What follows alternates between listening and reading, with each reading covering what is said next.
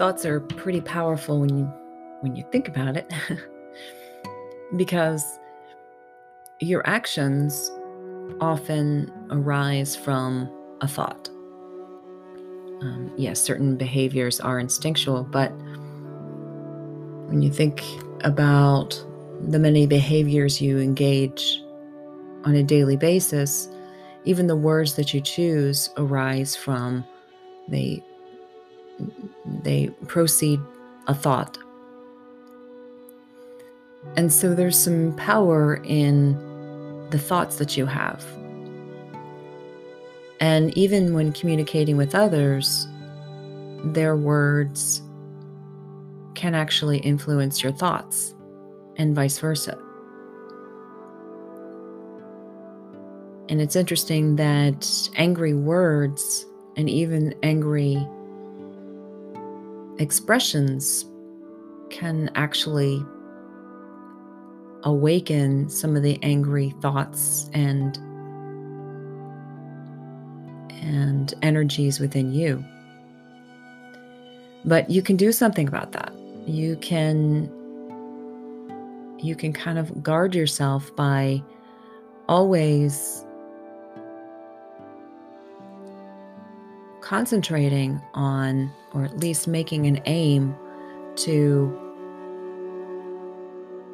make your thoughts a little bit more beneficial.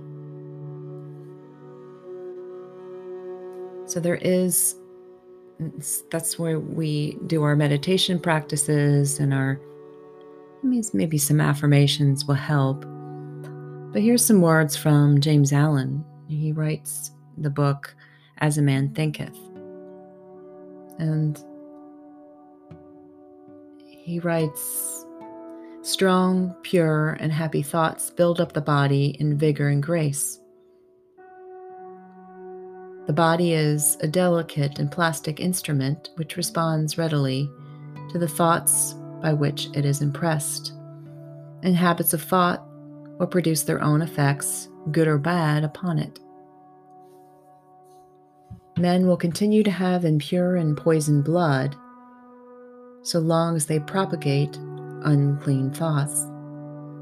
Out of a clean heart comes a clean life and a clean body. Out of a defiled mind proceeds a defiled life and a corrupt body. Thought is the fount of action, life, and manifestation. Make the fountain pure, and all will be pure.